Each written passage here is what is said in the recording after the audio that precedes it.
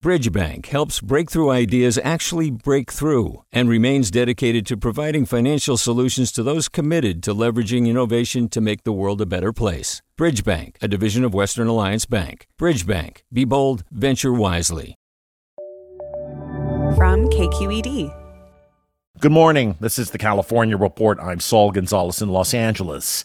California's Supreme Court Chief Justice is praising a new policy issued this week by the Department of Homeland Security, one that will limit how federal officials operate in or near courthouses. KQED's Michelle Wiley reports. The new guidance says officials, like Immigration and Customs Enforcement, can only enforce civil immigration laws at or near courthouses under certain conditions, like a national security threat or a danger to public safety. This supersedes a previous policy which allowed ICE to arrest people who were at court for reasons unrelated to their immigration status. One of the loudest critics of that policy was California's Supreme Court Chief Justice Tani Contil-Sakaue, who said in a statement that the new policy, quote, respects the dignity of our residents who rely on our state court justice systems. For the California Report, I'm Michelle Wiley. Since the 1980s, California cities have used gang injunctions as a way to fight street violence. The injunctions ban suspected gang members from specific activities, like socializing together and even wearing clothing and colors associated with gangs.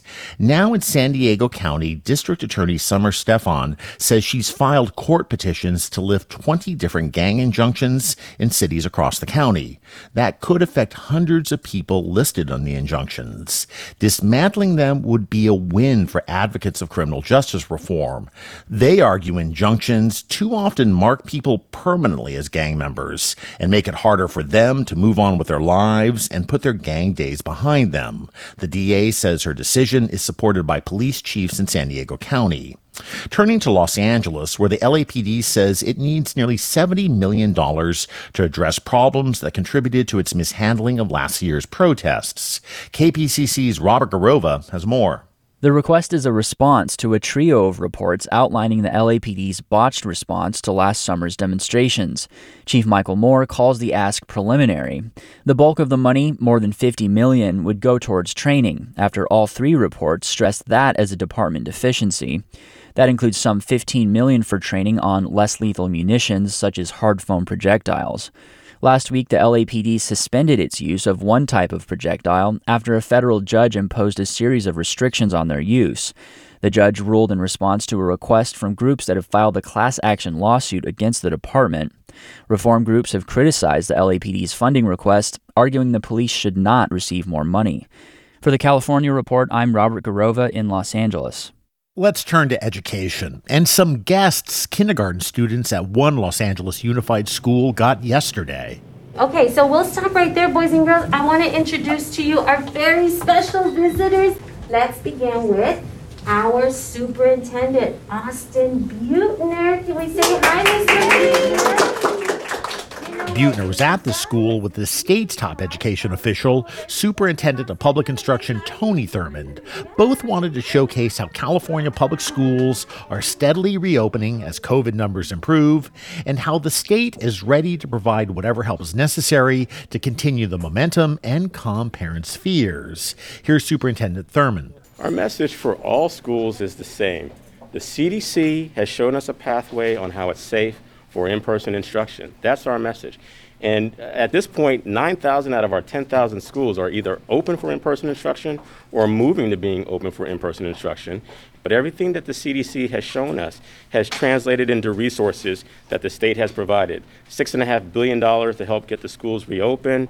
We have money for ventilation so that you have outside air to support what our schools are going to be doing. Our office has secured 5 million rapid COVID tests. All of these things give our schools a pathway to get physically reopened. That's a game changer. When I asked if he thought LA Unified Schools would be completely back to normal by the fall, Superintendent Buettner said yes. The mitigation measures are in place. Our schools are the safest in the nation. As families see that it is safe, as they see their children will thrive in schools, more and more will come back, and by fall we'll be at that full in-person threshold. Now the path to get there is to make sure we continue to provide support for the community. We have 25 school-based vaccination centers that are open, serving families who say, vaccinate me, my child will come back to school. So we need to make sure we're doing this safely and the right way, but full in-person come the fall for sure. Again, that's LA Unified School District Superintendent Austin Beutner. By the way, the principal of the school that Beutner and Thurman visited, Sylvan Park Elementary in Van Nuys, told us out of 778 enrolled students, about 250 pupils have returned so far for in-person classroom instruction. The principal hopes to see half of her students back by the end of this school year. And let's stay on education. Despite heated debates over school reopenings across the state, a majority of Californians approve of how their elected officials have handled classroom closures, according to a new survey from the Public Policy Institute of California. KQED politics reporter Guy Marzorati has more. More than 8 in 10 Californians acknowledge that kids have fallen behind academically during the pandemic. Still, a majority approve of how Governor Gavin Newsom and local district officials have navigated school openings. But as Newsom and state lawmakers negotiate over the future of hybrid learning, 2/3 of public school parents say they're concerned classrooms won't be open full-time in the fall. For the California Report, I'm Guy Marzorati. The city of Long Beach is preparing for when children get the okay to get the COVID-19 vaccine. Long Beach Mayor Robert Garcia says the school is partnering with the Long Beach Unified School District to place mobile vaccination clinics on campuses in the coming weeks. We know that at some point in the months ahead, as clinical trials wind down, that population, whether it's 12 and above, like has been discussed, other ages for certain kids will be opened up in the future. So we want to make sure that we're prepared for parents that want to have their kids vaccinated, that they have that option within their schools. Mayor Garcia says the clinics will also allow parents who haven't been vaccinated to get their shots. And when it comes to vaccinations, health officials in the Bay Area are tracking cases of people who've contracted COVID-19 after they were fully vaccinated. KQED's Laura Clivens reports on what they know at this point. The state health department says nearly 1,400 of these Californians have tested positive. That's 0.01% of fully vaccinated people in the state. Health officials say these cases are fully expected because the vaccines don't protect people 100%.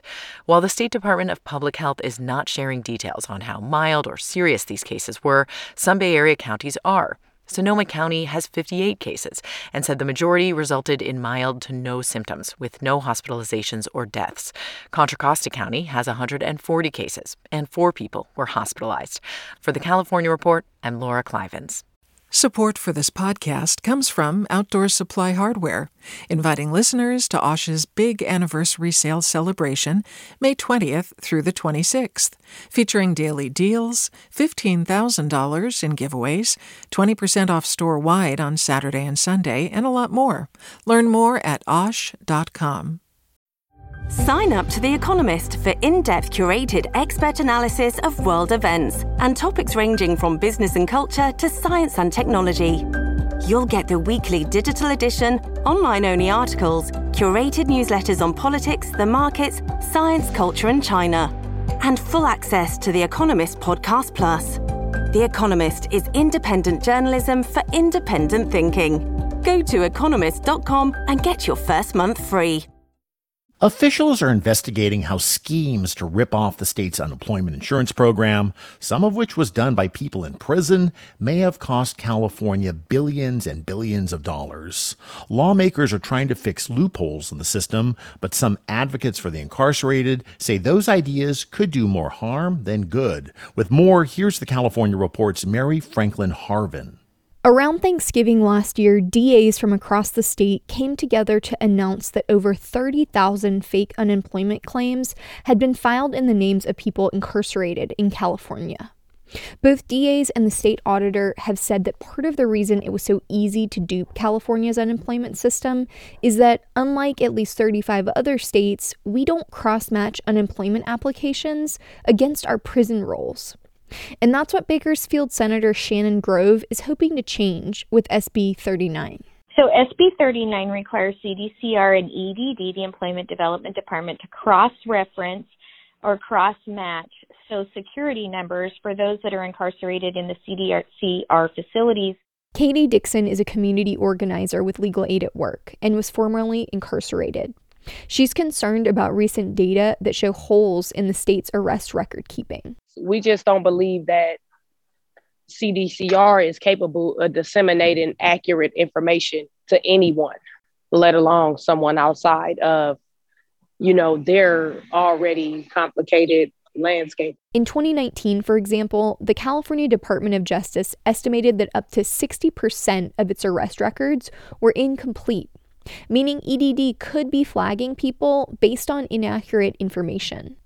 Grove says she doesn't want to keep benefits from people who need them, but the state is already facing a fraud bill in the tens of billions. That number is going to be paid back by small businesses that have been shut down over the last year and haven't been able to have revenue. While up to $2 billion out of the potentially $30 billion in total fraud could be linked to incarcerated people, it's unclear how many were active participants in the scams versus those whose identities were used by scammers. Folks feel like we're low-hanging fruit. It's easy to go after, folks that has already been identified as a criminal or something like that. SB 39 made it through the Labor Committee earlier this week and is now heading to appropriations.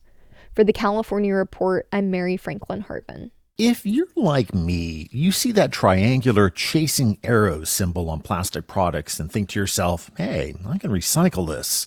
But that's often not the case. Cap Radio's Scott Raw reports on an effort in the state legislature to tighten how the recycling symbol is used.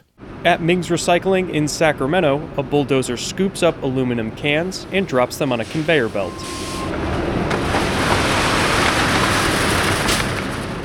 General Manager Jeff Donlevy says these cans will be crushed and recycled, but nearby are bales of plastic bottles from the curbside recycling system that are too dirty and contaminated. 20 to 40% of what ends up in somebody's curbside bin has a chance of being landfilled.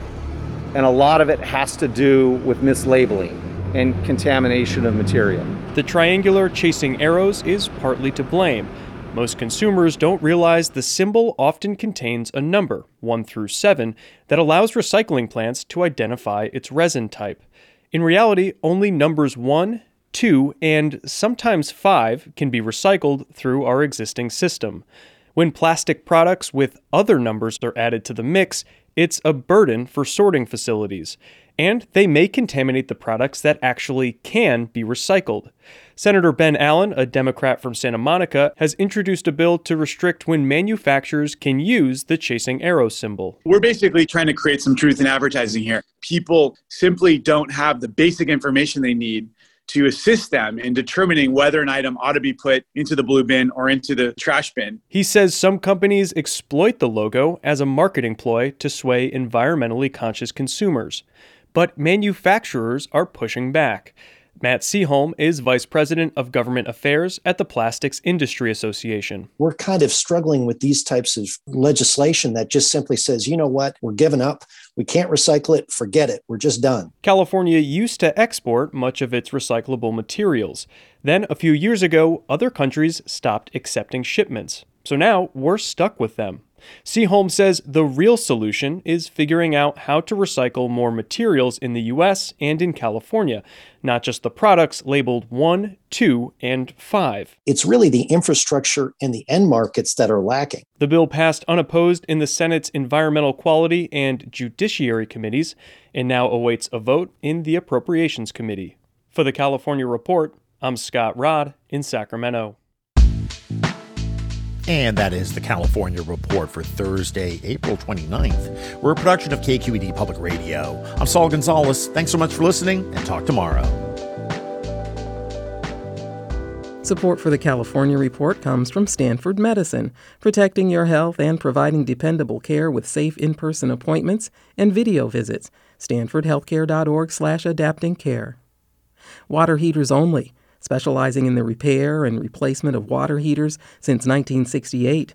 Licensed and insured. Open 24 hours a day, every day. Learn more at waterheatersonly.com.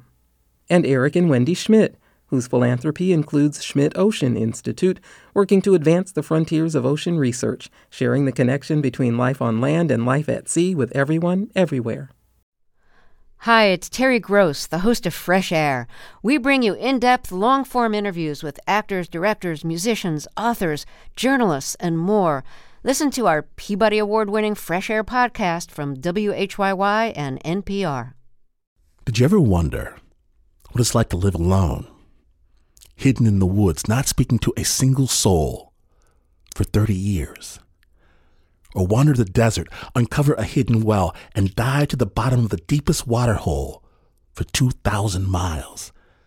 The Snap Judgment Podcast takes you there with amazing stories told by the people who live them, with an original soundscape that drops you directly into their shoes. Snap Judgment. Listen and subscribe wherever you get your podcasts.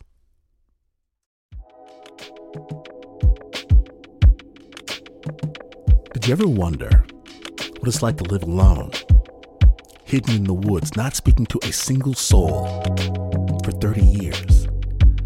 Or wander the desert, uncover a hidden well, and dive to the bottom of the deepest water hole for 2,000 miles? The Snap Judgment Podcast takes you there with amazing stories told by the people who live them, with an original soundscape that drops you directly into their shoes. Snap Judgment. Listen and subscribe wherever you get your podcasts.